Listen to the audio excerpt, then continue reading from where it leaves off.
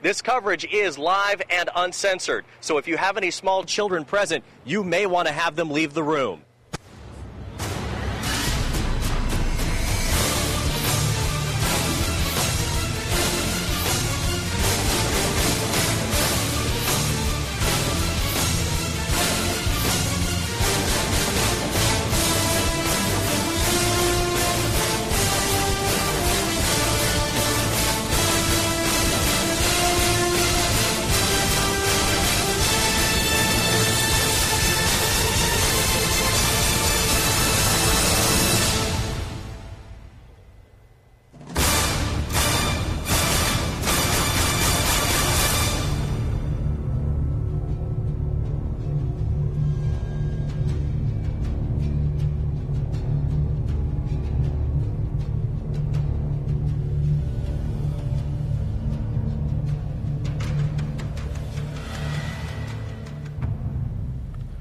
What's up, folks? My Take Radio episode 128, the MMA edition, being recorded Thursday, February 16th, 2012. As you can see, this is not a live episode of MTR. We are doing these pre-taped for the next 2 weeks. MTR will return live on March 1st. For this MMA edition of MTR, we're going to be talking with our resident MMA writer, Ben, who is joining us to discuss yesterday's Fuel TV on UFC on Fuel TV event, as well as some of the other stuff that's been going on in MMA this week. So, with that said, Ben, what's going on, brother? Not much. Happy to be here. All right, let's get right into it with UFC on Fuel TV, of course. This fight got a lot of fanfare from the hardcore fans only because, you know, Jake Ellenberger main eventing in his home state, but a lot of the casual fans really felt that this was just a very weak card. Before we get into the card itself, what'd you think of the event as a whole, and do you think that their opinions were justified? I like the event, especially for it just to be like free in the middle of the week. I mean, you can't expect them to have, you know, their John Jones free in the middle on a Wednesday on Fuel, which is a channel that a lot of people really don't have. So I think they were doing a free preview actually this week. Yeah, I like the card. It had a couple upper covers like T.J. Dillashaw, and Lyle Watson, and I think I'm saying his name right, Stipe Miocic. I think that's how you say his name. It had some good, Yeah, Stipe Miocic. I know who he is. He was on MMA Gospel a couple of times with our friends over there. Yeah, it had some good up and comers. You can't really. I could see why people would say it was a weak card only because it would have names they really wouldn't know. But, I mean, the card delivered some really good action, so it wasn't. I've seen weak cards. This wasn't really a weak card. It just didn't have any really big name stars or guys that have established their name yet. What did you think about and this is from the prelims about Sean Loeffler getting injured warming up and, you know, throwing off his fight with Buddy Roberts? That. I mean, I've heard of that happening before. I mean, the big time I remember it happened when I think Ken Shamrock got hurt before he fight Kimbo. Yeah. Or Kevin Randleman, I think, giving himself a concussion like in an old UFC. Yeah, I mean, it happens. It's unfortunate. I did hear the UFC was giving, I think, not Steve Loper, the other guy. I forgot his name now. Buddy Roberts. Yeah, Buddy Roberts. Yeah, it was giving Buddy Roberts his win money, which I thought was good because, I mean, you train all the time and all of a sudden the other dude gets hurt and then you're out of a paycheck. So I thought that was cool, but unfortunate because I would have liked to see that fight because both those guys finished fights. But it happens. So. I was really looking forward to seeing Jonathan Brookins fight. I was a little bummed out that he fought on the undercard and didn't get to fight on TV. I think, you know, considering his history with the Ultimate Fighter, you would have thought he would have at least been the opening fight. But he secured a solid victory over Wagner Roca. Yeah, that was a nice knockout. I think the reason he wasn't on the main card though is the last time they gave the main card shine when he fought Eric Koch. The fight was boring. With Eric Koch, he didn't want to stand and trade with Eric Koch, and he kind of just held him up against the fence. So they kind of, I think the reason he didn't get main, I mean, I think he'll be on TV from now on, but I think this is kind of like, hey, you got to be more exciting if you try to get on TV after his last fight. All right. Now, on the Fuel card, we had some really great fights. We'll go through the opener, John Albert, Ivan Menjivar. Menjivar always impresses me in all his fights. He always comes out, does something really surprising, and he's always exciting to watch. What'd you think of the fight? Were you impressed with Albert at bantamweight? He was coming in 7-1. I did like John Albert. I thought Menjivar would win just because Menjivar isn't fighting longer, and he has he's fought a who's who of guys. I mean, I think he was George St. Pierre's like first fight. So, I thought it was a really good fight. That's why I love the smaller weight classes. Those guys are real dynamic. It was back and forth. I think Menjivar was hurt. I think John Albert hit him with a head kick and hurt him, and it was a good back and forth round. That might be my round of the year so far. I was really impressed with a lot of the transitions to submissions. I mean, John Albert at one point, he went for an omoplata. He went for it twice in that fight. But Menjivar, really great submission defense, handled his business, and he actually got out of the omoplata and secured the rear naked. So I was very impressed with his submission defense. But like you were saying, the guy's a veteran. Yeah. I thought it was fun watching them go back and forth with submissions. I mean, they were like positioning me. Damn, we're just going to try to submit each other. I mean, there was a heel hook battle. It was heel hooks, omoplata, a triangle. The final submission with the rear naked choke. It was just a good up and down fight. Now, the fight that I really enjoyed was T.J. Dillashaw and Wallell Watson. Dillashaw, of course, working with Uriah Faber and those guys at Alpha Male. It definitely showed in this fight. He comes in, compact, stocky guy, looked really great and really aggressive over all 3 rounds. Yeah, that was a good fight. I had a feeling that that's probably how it was going to go. Cause he was a really good college wrestler before he started doing MMA. So it was a really good. It was really one-sided. it was basically just an ass whooping on Wyatt Watson, who I like watching fight. He's a pretty good bantamweight himself. And he never gave up. I mean, to be dominated like that for about two straight rounds, be dominated like that, almost be choked out like 5 or 6 different times, and to come into the 3rd round and really still trying to throw strikes, go for a flying triangle.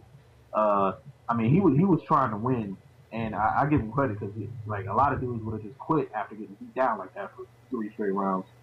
Yeah, that flying triangle was impressive, and Dillashaw, another guy, working with these alpha male guys, he's got great submission defense.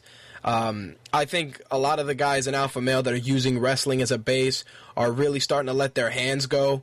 I mean, Dillashaw had really, really crisp stand-up, considering that his wrestling base was definitely on display. He had good hands in this fight. Yeah. He used it nicely to set up the takedowns, because if he hadn't, I think Wyatt Watson had huge reach advantage over him. So he used it nicely. He used the speed and hands and head movement to get in, get the takedown. And in the 3rd round, he used it a lot after he had already tied him out from him. He used it a lot to hit him and get out of the way of those long limbs. So I think it was a really good performance. I was impressed. He looked way better than he did when he fought John Dodson and got knocked out in the finale. Yeah, but Dodson's another guy, a ton of talent, so they'll make sure to use that kid. And Dillashaw, a lot of these guys that come out of the Ultimate Fighter, they just got to align themselves with a good camp, and it definitely showed in this fight. It did show. He looked way better than he did on Ultimate Fighter. He looked like he had improved. I don't think he's beating Dominic Cruz anytime soon or Uriah Faber, but he's improved a lot. So. All right, on the heavyweights, we had Philip DeFries and Stipe Miocic. Very, very huge slugfest to start that fight off. DeFries, his opening takedown definitely looked a little sloppy, but he caught him with 2 solid shots that Stipe did not like, and he just proceeded to murder, death, kill him with a quick right and some ground and pound. What'd you think of the heavyweights in this fight? I thought the fight went almost exactly how I thought it would go. I've seen Philip DeFries fight before. I found it kind of amusing when they were saying that he was a test for Stipe Miocic. because Philip DeFries he's one of those bottom feeder type heavyweights. Stipe Miocic is a real good athletic heavyweight, not some dude that is kind of fat and doesn't want to cut down to 205. He's a dude that, he's built, he can strike, he's an athlete, and I think he'll go far. I think he'll go far in the heavyweight division. Philip DeFries' takedown was extremely sloppy, and he did catch him with a couple of shots, but I think it was more the fact that he was just winging punches than any real technique. Yeah, the funny thing is, and it's funny you say that bottom feeding heavyweights, because it's weird that this is a poor segue, but talking about Tim Sylvia and his mission to get back into the UFC, and Dana White pretty much said no, and it was funny that you mentioned bottom feeding heavyweights, because when Tim Sylvia and Arlovsky fought in the UFC, the heavyweight division was a little thinner and definitely not as talent-filled as it is now. Does Tim Sylvia have any type of position against a guy like Philip DeFries, who you saw got kind of exposed in his fight to compete with heavyweights in the UFC at this point? I think Tim Sylvia would beat Philip DeFries, but I don't think Tim Sylvia has any interest in the UFC. When Tim Sylvia was the UFC champion, it was basically him and Andre Arlovsky. They fought each other like 6-7 times. I mean, that's all it was. Like, there was nobody. It was just them. Tim Sylvia, basically now, all he really does, he doesn't even fight at heavyweight anymore. He fights at whatever weight class he decides to show up in. Yep, super heavyweight. I don't think he's been at 265 since he left the UFC, or no, since he got choked out by Fedor. I don't think he's actually been at 265 since then. So I don't see how he thinks he's going to get back into the UFC if he's losing to dudes like Abe Wagner and like random Ultimate Fighter heavyweight edition cast-offs. Like, he's not going to get the UFC. Like, he got knocked out by Ray Mercer. Like, he's just not getting back to the UFC. Well, the reason I asked that is because with a guy like Philip DeFries, who kind of, I don't want to say he phoned it in. I mean, he was competitive in the fight. But when you have a guy like that and you're in such a stacked heavyweight division, can you even afford at this point, even if it's on fuel, to turn in a mediocre performance? Because with all the guys that are in the heavyweight division now, it's very easy to get cut. I don't think we're at a stage where it's 3 strikes and you're out anymore. If you're not an exciting heavyweight, you're getting a fucking boot. Yeah, especially at heavyweight. I mean, because they can all, with heavyweight, it's not like 150, like the lower weight classes, like 170 down, where there's like 1,000 good athletic guys that can fight in that division. With heavyweights, there's like 15 really good guys in the world. The rest of them are just wins for those 15 guys. That's basically what they are. And with the heavyweight division, if you come in and you're not one of those guys and you start losing, once they see that, you're not going to be there very long. There's no reason to keep you around because they can find another you instantly. So this is no reason for them to hold on to you. That's a good way to look at it. All right, Ronnie Marks, Aaron Simpson. Aaron Simpson's a veteran. He's fought a lot in the UFC. I expected him to come in and do well. I didn't expect him to come up short against Marks, and I was really surprised that Marks took it via split decision. I think Simpson looked really good in round 2. He pressed the action forward a lot, kept Marks up against the fence. So I was shocked that Marks took it via split decision, because I kind of felt there was a part of me that felt like it was a draw. I could see a draw because I could see Aaron Simpson definitely winning the first round because I think he knocked Marks down. I could see Marks winning the second round just on control. And I could see the third round kind of being a swing round. I think you could either have it for Marks or it would be a draw. I don't think Aaron Simpson won the fight. I'm not surprised Aaron Simpson lost. I mean, Ronnie Marks was a big heavyweight. I'm not heavyweight. Big light heavyweight. Now he's a humongous middleweight, and he didn't look like the cut had really affected him negatively, like he was getting tired or anything like that. And he's trained with the guys at Nova União, with Jose Aldo and Diego Nunez and those guys. So I wasn't super impressed with the performance, just because I thought he would have a better performance against Aaron Simpson, a guy who, though he's fought a lot in the UFC, he showed a lot of holes in his game. He doesn't take getting hit completely well. his defense to getting hit is kind of just running backwards in a straight line. So, I don't know. I thought Ronnie Marks would show a little bit better, show out a little bit better in the fight, but I think he either won it or it was a draw. I could definitely see it being a draw. Yeah, I was really torn when the fight went to the judges, but it wasn't either guy's best performance. But I mean, for a TV fight, the crowd was super hot for it, so I can't blame that on the crowd. So. I think both of these guys are going to be watching them very closely, only because, again, like some of these other divisions, middleweight is incredibly crowded. Yeah. There's going to get some middleweight. There's going to be some guys that they're going to just be throwing up against each other and see what sticks. There's a lot of guys in middleweight right now.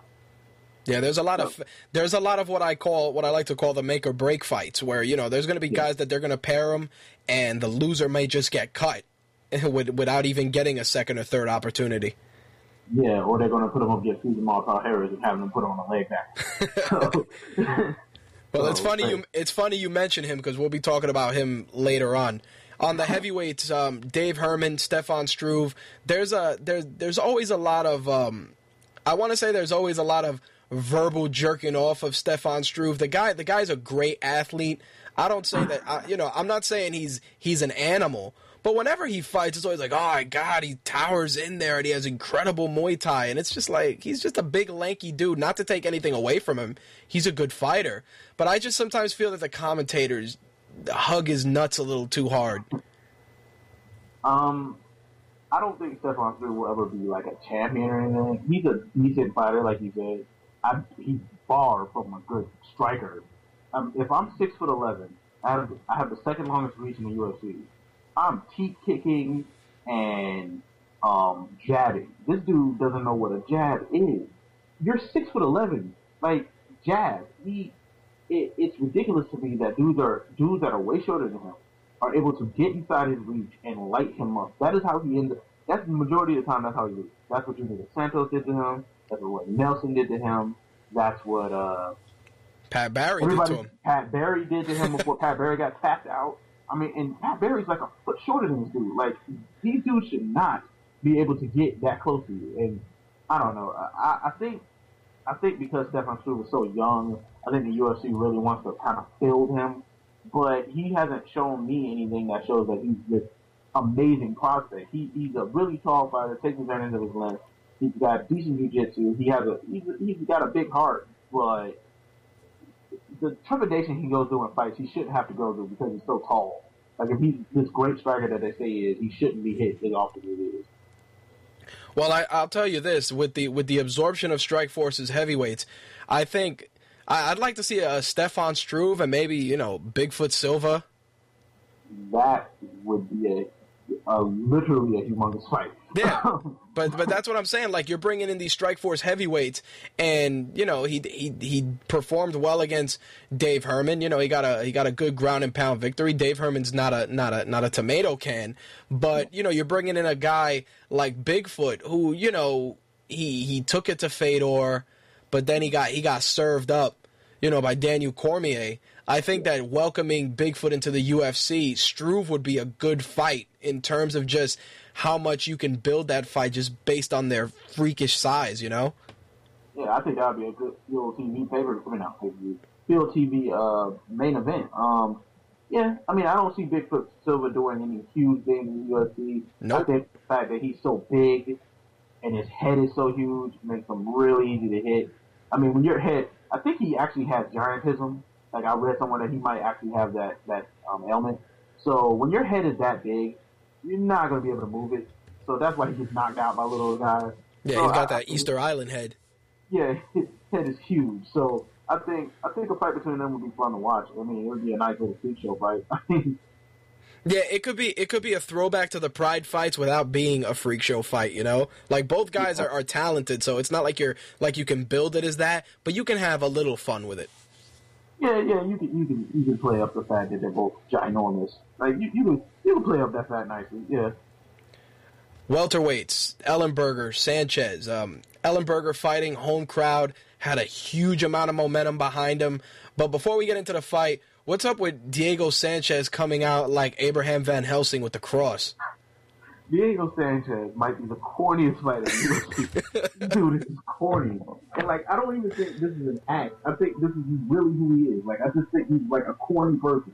Like, the montage they did before the fight, where he was talking about how he's no longer the nightmare. Like, dude, stop. Like, stop. Nobody cares. Like, he's corny, and nothing against religion, but that was so corny. Coming out with the cross and the mean face. Like I see dudes like Will and stuff, like when they come into the cage, like you want to look hard, but he just looks ridiculous. Like there's no other way to put that. Diego Sanchez looks ridiculous coming in the cage with a cross, like this is old school UFC. He's Kimo Leopold carrying a cross on his back. Like dude, no, stop. It really tripped me out because, you know, a little bit of theatrics goes a long way, and that's kind of cool. But it's just like, Diego, you've gone through so many different changes, personality-wise, fighter name-wise, camp-wise. It's like, dude, just come out and fight. Yeah. Like, I don't need the theatrics. I just want to see you fight. Yeah, he's a corny dude. Like, I don't hate him fighting. Like, I think he's a fun fighter to watch. Like, he's a corny dude. Like, I don't know. It's like he takes himself way too seriously, or he doesn't take himself. I don't know. Or maybe he doesn't take himself seriously enough. I don't know. He was just corny. Well, Ellenberger took this fight via unanimous decision in front of the hometown crowd. Sanchez was getting lit up first 2 rounds. Third round, I don't know what happened. I don't know if the power of Christ compelled him, but he went bananas on Ellenberger. He secured back position. He went for the chokes. He was just dropping bombs on him from the side, from side mount, from top mount. When he gave up his back, he was raining in the punches. Based on that, Dana White said after the event, he told Ariel Helwani that, he was pissed that they didn't do a 5-round fight, and that going forward, future main events would be 5-round fights. How do you feel about not only the way the fight went down, but the fact that this fight proved that 5-rounders for main events are a necessity? Personally, I think 5-rounders should be the norm for fighters. I think if you get to this level, you should be fighting 5 rounds anyway. And I think every fight should be 5 rounds, and I think the championship fight should be 7.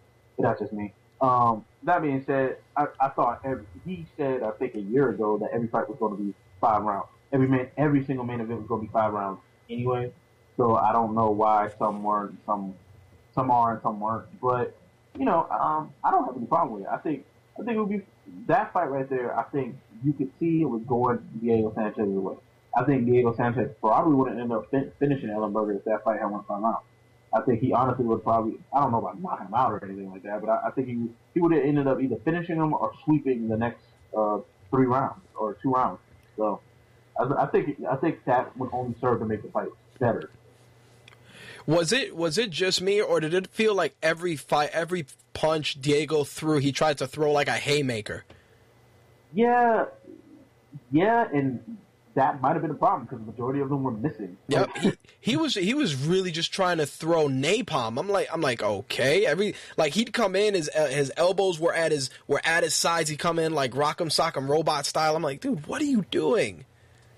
Yeah, plus he could have choked him out multiple times. Like he just seemed like he was so intent on I'm going to get the TKO that he's like Ellenberger's like giving up his neck like to try to get out of his position every time you roll him, and you just want to throw punches that aren't even landing. So in essence, you lost yourself a fight just for no reason.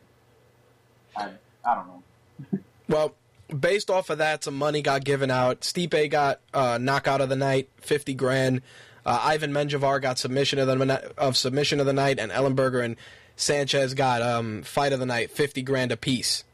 Now, in some other MMA news, Josh Koscheck and Johnny Hendricks are going to meet at UFC on Fox 3. That's going to be a huge card taking place in Jersey, May 5th. Main event, Nate Diaz, Jim Miller. You got Husamar Palhares, Alan Belcher on that card. Pat Barry's taking on Strikeforce's LeVar Johnson. You got John Hathaway on there against Pascal Kraus. John Dodson's fighting Darren Uyenoyama.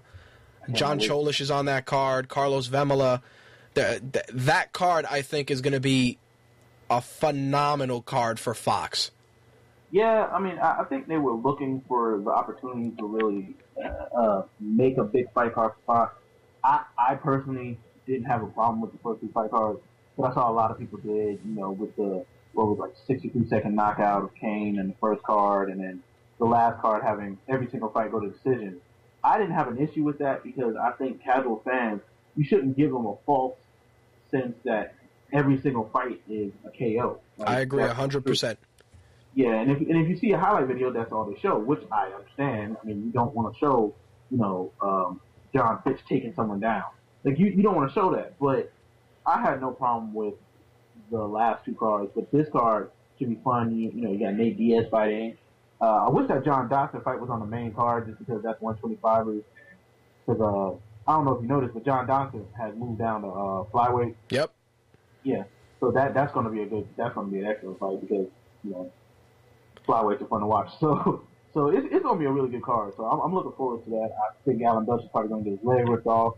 So I'm looking forward to that. I feel bad for all these guys because Husam Palhares has just been on a tear. 7-2 right now in the UFC, and not for nothing. This is a guy that even if he succeeds against Alan Belcher, do you think he's maybe 1 fight away from a title shot? Because his fight finishes are disgusting, dude. Every guy that he submits, that guy ends up keeping his leg on ice for at least a week. I think he's probably 1 or 2 fights away from it. I would love to see a fight between him and maybe if he wins this next fight against Michael Bisping, maybe for a title eliminator. Because I think Michael Bisping, after the performance he had against Chael Sonnen, is 1 fight away. So I wouldn't mind seeing that fight. I think that would be a fun fight. I don't know if he beats Anderson Silva, just because I think Anderson Silva will be able to hit him with something before he whips off Anderson Silva's leg. But it would not surprise me if he went in there, threw Anderson Silva on his head, and whipped off Anderson Silva's leg. It would not surprise me at all if he was able to do that. Yeah, it's so weird because he's just a guy that's kind of been under the radar, just real quiet. But every time he fights, it's always a highlight reel. Every time somebody's leg is getting ripped off, and it's something that's becoming a trademark for him. Do you think that more fighters are going to be training to avoid the leg locks, and Palhares his jiu-jitsu game is just going to be so nasty that he'll start working on another body part going into future fights? Because the last fight he had, they did their homework, they scouted the leg locks, and sure as shit, he still got the guy in one. Yeah, I mean, the thing with Palhares is, leg locks, when you're that good at something in jiu-jitsu or striking, you're good at other things. You just so happen to be really good at that thing. And I saw, his first fight when I think he fought Ivan Salaverry, he had a beautiful transition from back mount to an armbar. This dude is legitimately a beast in jiu-jitsu. He just so happens to be able to rip your leg off. And he's just really good at that. So I think even if you scout it, I don't think it's going to help you because he's going to catch something else. And if he doesn't catch that thing, I don't see. He's a powerful striker. He's not super technical, but he hits hard. I think he could probably out-wrestle a lot of guys. I mean, he's not a super well-rounded fighter. His bread and butter is still his jiu-jitsu game. But leg locks are not something that a lot of guys train because not a lot of guys can do them really effectively in the U.S. And so, I mean, he's going to have the advantage over most fighters. He's going to be able to tap the majority of fighters with that leg lock. Well, I'm actually super pumped for 2 other fights as well on that card. Pat Barry and LeVar Johnson. LeVar Johnson has an incredible story, and Pat Barry's kind of in that gray area where he's exciting to watch. But his losses are starting to people are starting to notice some of his losses. I see this probably being an opener for the Fox card. How do you feel about LeVar Johnson being matched up with Barry, considering that those 2 guys, it's pretty much almost a guaranteed KO at this point? Yeah, that fight's most likely ending with someone going to sleep. I think it'll be a nice fight. I think people kind of have, and LeVar Johnson did have a good showing his last fight, but they kind of are now Looking at LeVar Johnson like something he's not. I think Pat Barry is a better fighter than LeVar Johnson. I think Pat Barry, the fighter that LeVar Johnson has been able to beat in his career, I think Pat Barry would have beat them. So I think that's going to be a good fight. I mean, it's gonna end in a KO. It's very unlikely that one of these dudes is going to like pull guard and catch a flying armbar or something. Like, this is going to end in a KO or it's going to be a 3-round war. It's not going to be, takedowns or anything like that. Well, the last thing I wanted to mention about this card, like I said, Johnny Hendricks, Josh Koscheck. I mean, it's going to be a great fight to watch, but I honestly, considering what went down with Carlos Condit, I would have liked to have seen Koscheck and Diaz, because it would have just been ridiculous levels of shit-talking to build up that fight. That would have been a fun fight to see. I think the main reason that you're not seeing Diaz right now because the pot. They don't know what exactly is happening with that. From what I understand, he might not get suspended because it wasn't actually weed; it was just metabolites. So from what I understand, from what I'm reading, he may not get suspended. But right now they're in that because I think the UFC could probably like schedule him to do something, but then you'd be basically shitting on the commission, and you still want to get sanctioned in places. So, but that I think that fight will eventually happen. I mean, I'm not a big Koscheck fan. I think he's highly overrated, quite frankly. I mean, I think he's a decent fighter, but I don't think he's anywhere near as good as he's made out to be at times. That being said, I think it would be a good fight, though. I take Diaz in it just because I think Diaz is a way better striker, and I don't think Koscheck would be able to hold him down for 3 rounds.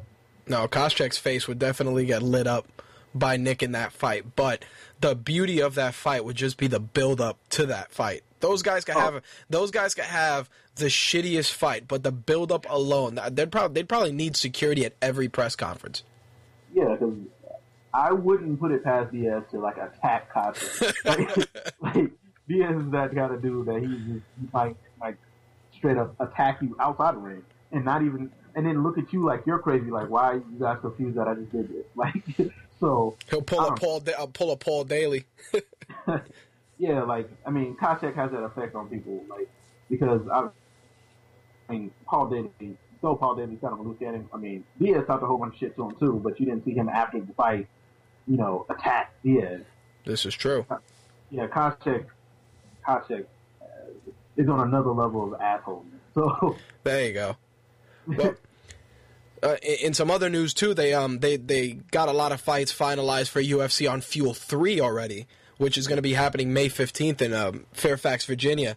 Right now, they got Dustin Poirier and the Korean Zombie, which is probably going to be the main event. Igor Prokhrayats, Thiago Silva, Donald Cerrone's taking on Yves Edwards in that fight, which is going to be a sick fight. Tom Lawler, Jason McDonald, Jorge Lopez, Amir Sadala, Mike Easton and Yves Javoine, Cody McKenzie, Aaron Riley, and Brad Tavares and Donnie Yang. I think this fight with Poirier and the Korean Zombie is probably going to be a contender fight for Jose Aldo.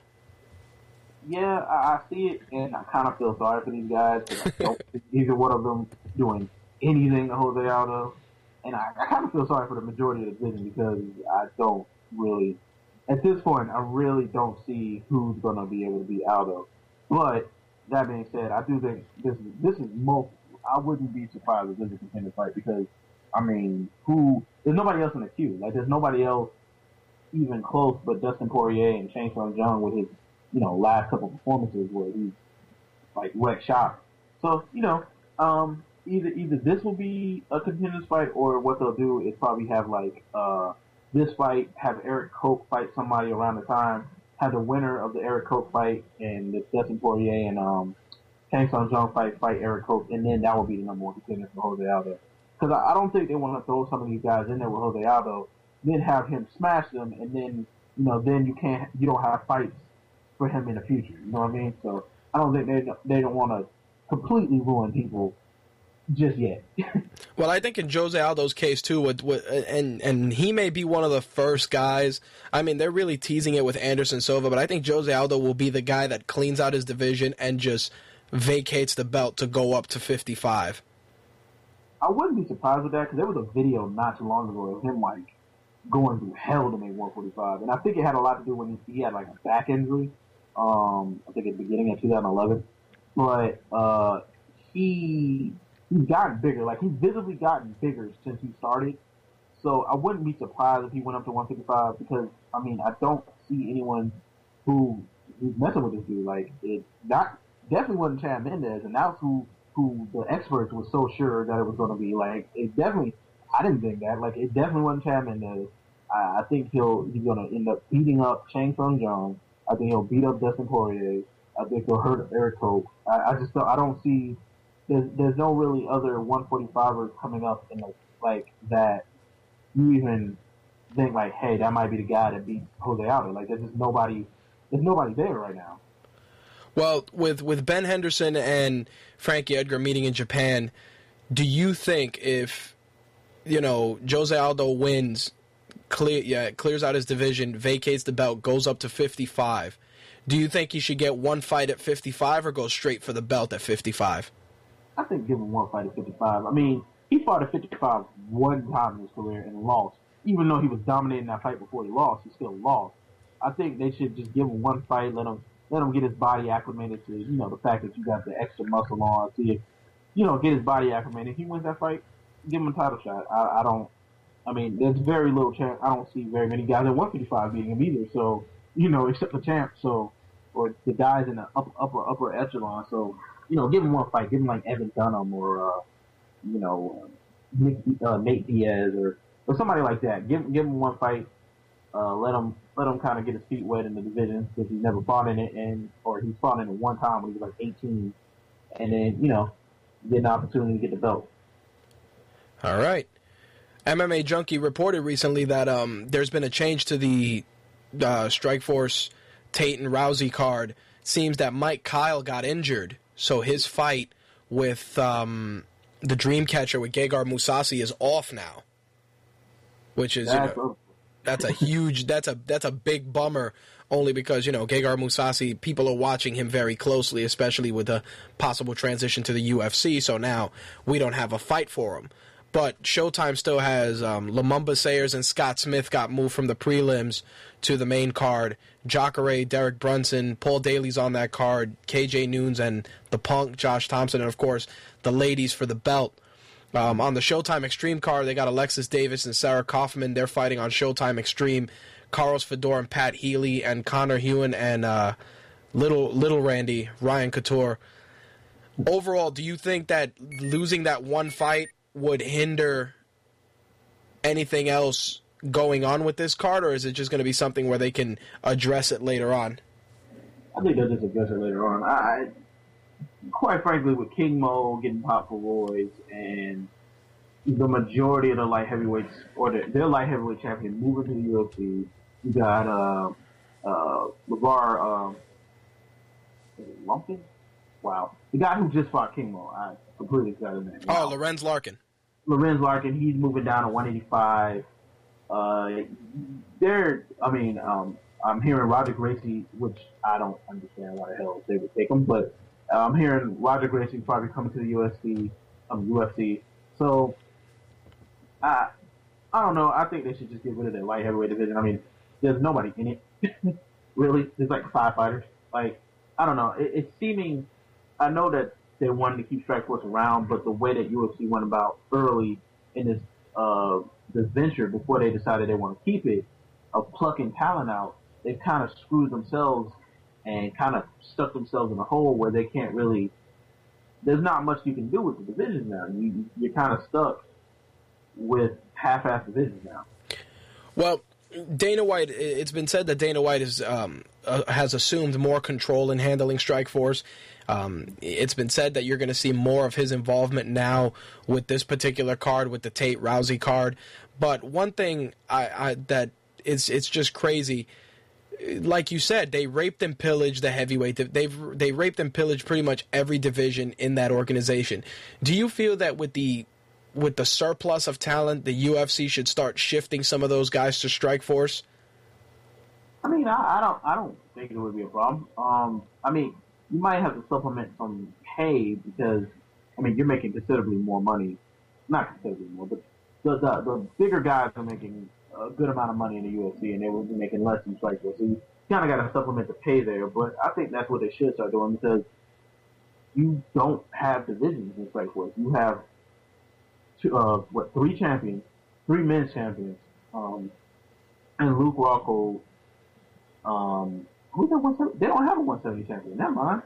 You have one real champion in the men's division. And well, no, you got two. You got Gilbert Melendez, and you don't even remember him because Gilbert Melendez doesn't have anybody to fight. And I feel sorry for Gilbert Melendez because he's sitting over here, and who they gonna give him next? KJ Noons? Like, he has no one to fight.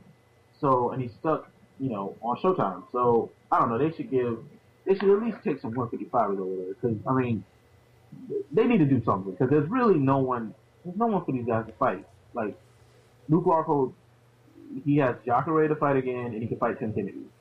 That's it. You're not gonna have him fight Melvin Manhoff. You're not, and I don't even know if Melvin Manhoff is still under contract for. So, I mean, they kind of just pigeonhole themselves into. There's nothing they can do right now. Yeah, that's the thing that's been bugging me. The Strikeforce cards are few and far between. Like, we still got to decide the Daniel Cormier and Josh Barnett outcome. Those guys are going to get folded into the UFC. So, we still have that. And like you were saying, there's a lot of guys you could really shift over. I would shift a couple of 55ers. I'd shift over a couple of 170s.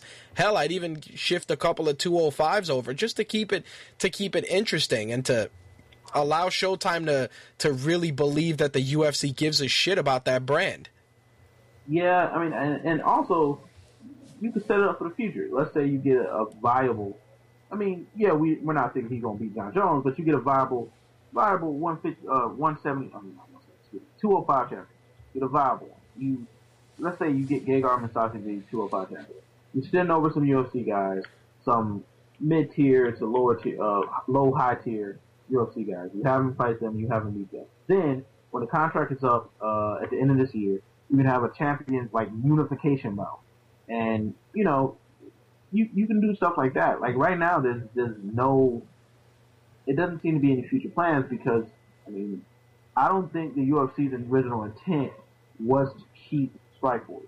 I think their original intent was to buy it, then take what they wanted, and Showtime probably offered them a good amount of money that they couldn't really be like, okay, well, we don't want this anymore. Like, it was leaving money on the table, so they might as well, take this one last year.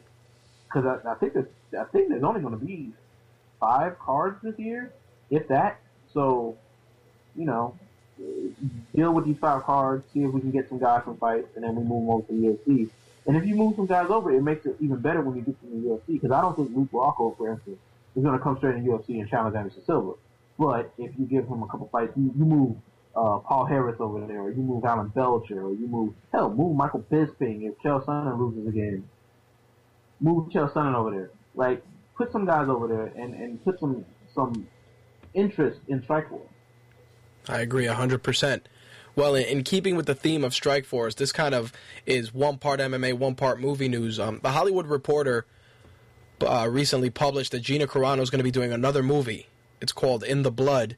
It's going to be directed by John Stockwell, and basically it's the equivalent of Taken, where Gina Carano will play the wife of a kidnapped husband that goes after the people that kidnapped and murdered her husband. So pretty much Taken with estrogen, if you want to look at it that way. Of course, with that filming schedule, Gina Carano is pretty much out of the mix in women's mixed martial arts for the foreseeable future. Originally, she was supposed to return to take on Sarah D'Elio at the Overeem Verdum event for Strikeforce, and she pulled out of that. Then she was supposed to fight in December, and that fell through.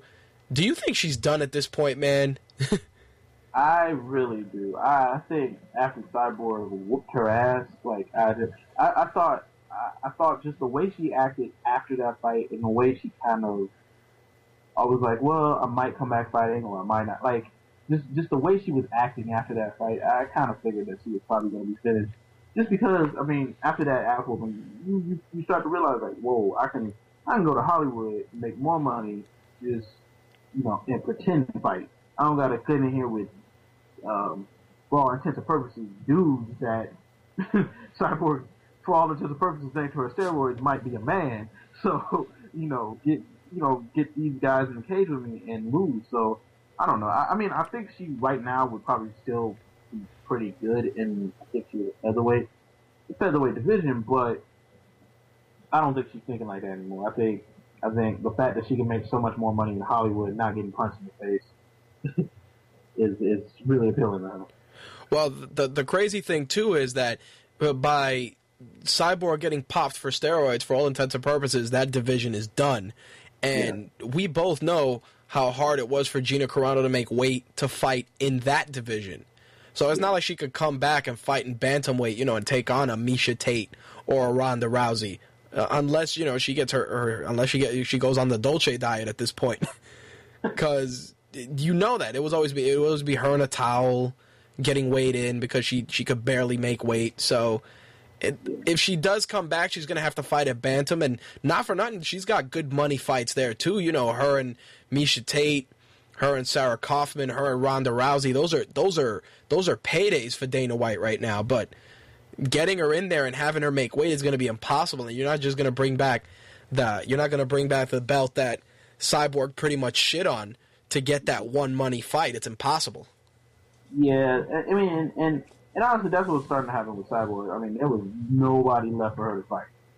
And I don't even understand why she started using steroids. It wasn't like she was getting any damn competition. I mean, she was going in there just murking chicks. So, I mean, and they were throwing in straight hands against her. Like, Jan Finney, that's assault. That's not a fight. That is assault. Like there was just nothing these chicks were doing with Cyborg. So, and then with Gina, at that point, you're right back in the same predicament. If you bring Gina back and do 145, you're right back in the same predicament with nobody for her to fight. And then at 140, she's not going on 135. Like you said, she had hell making 145. She can't make 145 or 135. So, I mean, I think her fighting career is pretty much over. She's done. All right, and the last bit of news to wrap things up, UFC 144, of course, happening next weekend. Saitama, Japan. It's going to be monstrous. Frankie Edgar Bendo for the lightweight title. Ryan Bader, Rampage, Czech Congo, Mark Hunt, Akiyama and Jake Shields, Tim Bocek, Yushin Okami, Hatsuhioki's fighting on that card, and Joe Lazan and Anthony Pettis are the opener. The prelims are going to be on FX, which has some really great fights. Kid Yamamoto's on that card. Takeya Mizugaki, Tiquan Zhang, Fireball Kid is on there as well. One thing I wanted to run by you, and this was something that I was talking about with a friend of mine, I mentioned this on air as well. Fighting in Japan for a guy like Rampage is significant for his career. Do you think Ryan Bader was the ideal opponent for him? Yes and no. I don't think, first of all, I don't think Ryan Bader has any chance of winning this fight. So, I think it's kind of not a throwaway fight. I won't say a throwaway fight, but I just think that Rampage has a really good chance of winning. And I think they wanted to give him a fight that with somebody that kind of stylistically he should beat. He should beat Ryan Bader. I don't think they wanted to give him like you said on air. I heard you say it, like the Forrest Griffin rematch. I don't think they want to do that because Forrest Griffin beat him the first time, and you're bringing him back to Japan. You kind of want that vibe, like, oh, Rampage is back and all that stuff. So I don't see anybody really else except maybe Forrest, and I don't know where Forrest is as far as fighting. I mean, his last fight with Shogun, he seemed to. Then again, his wife was having a child like at the same time, so he seemed kind of out of it. So, I mean, I don't know really he is. Huh? No, go ahead.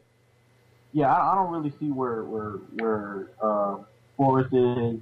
I wouldn't put Tito up there because he was asking for Tito to get hurt again. That's the fight I wanted, though.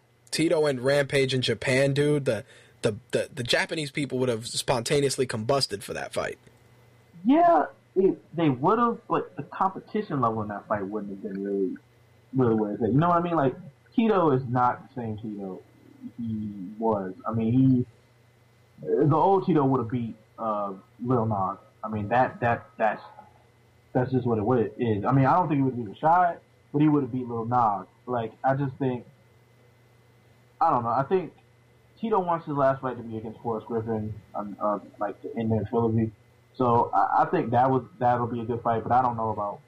I just don't see who else they're going to put in there with Rampage except Tito and maybe Forrest. Otherwise, you kind of because they like to put losers with losers. Like you couldn't put Alexander Gustafsson in there with them or anything like that. So you got to put losers with losers, and I honestly, and this is just because I'm a glutton for punishment. I would have done Vanderlei and Rampage in fucking Japan, dude. That would have been. It would have been nice to see in Japan, considering their history. But you're asking Rampage to possibly kill Vanderlei in the ring. Like last time they fought, that was bad. Like Vanderlei is not the same. And it pained me to say this because I was a huge Vanderlei fan when I first got into MMA, but he's just not the same guy anymore. Like even when he fought Kung Lee, the old Vanderlei would have smashed Kung Lee. Like the old Pride Vanderlei, that wouldn't even been a fight. Like and this Vanderlei, like he just gotten older. It happens. It's unfortunate. I don't understand why they're putting him up against Vitor Belfort to possibly kill him once again in the ring. So yeah, but you know what? Vitor Belfort caught a foot from Anderson Silva. He caught a teep to the face that put him to sleep. So it's a little suspect, even that fight, because that fight on paper looks like it's going to be a war, but it's pretty much that one's all about who blinks first. Yeah, but I don't know. I mean, considering what Vitor did to a prime Vanderlei Silva, like we bum rushed him. But then again, well, I mean, I can't legitimately say this, but all I'm gonna say on that is if you look at Vitor when he was the 18-year-old phenom in the UFC and his musculature then compared to his musculature now, it's kind of hard for me to believe that he wasn't on roids then. Mm-hmm. But I don't know. I think that's gonna be a pretty bad fight for Vanderlei. The one fight that I wanted to just pluck out also, that Czech Congo Mark Hunt fight, man. Yeah, that's going to be a good fight. I was incredibly shocked when they signed Mark Hunt. But he's looked decent. I mean, he's got his record to 500 now. He's 7-7. He looked pretty decent in the Ben Rothwell fight. So, I mean, I'm looking forward to the fight. I mean, Czech Congo, if he doesn't, knee someone in the balls a bunch of times, he's a pretty decent fighter. So, and hell, I mean, Pat Berry damn near killed him. And he survived that, so it should be a pretty good fight. Yeah, I'm really pumped for Lausanne and Pettis opening up that card in Japan, because when they play that intro music for those guys and they come out and they start playing the big highlight reels, because that's the thing that I'm really looking forward to. I want to see what kind of a set UFC drops on us for this event, because Saitama, there's so much you could do there, especially with Pride. They had the revolving screens, the opening screens, and all that shit. Yeah, I'm playing UFC 3 right now as we talk, so in Pride mode. But yeah, I mean, it would be really cool if they do that. I don't know if they'll do that because UFC kind of always been kind of we don't want to look anything like pro wrestling ever, or we are going to fail. Like, because remember they used to have the stage with the pyro and all that, and they kind of got rid of that so because it looked pro wrestling-ish. Yeah, so, I feel you. Yeah, so I don't know if they'll do necessarily like the revolving screens and all that. I would love to see it. Hell yeah, man. Especially after seeing those dream cards. Those dream cards have spoiled me every New Year's. Yeah, especially in the Super Arena, the history there. I mean, it would be cool. Like, if it was up to me, they'd be fighting in a ring under Pride rules. I know they're not going to be, but if it was up to me, they'd be under Pride rules and everything. But it's going to be a great card. But I don't know. I mean, Dana White has said it's going to be they're going to have some homages to Pride in there. So I would love to see what those are. Hell, maybe they have Lenny Hart, announce people or something. So I don't know. It should be a great card though. Dude, I tell you this: if they did it under Pride rules, Ryan Bader would be getting yellow carded the entire fight. Oh man! Once he starts doing that clinching, yellow cards. Like there you go.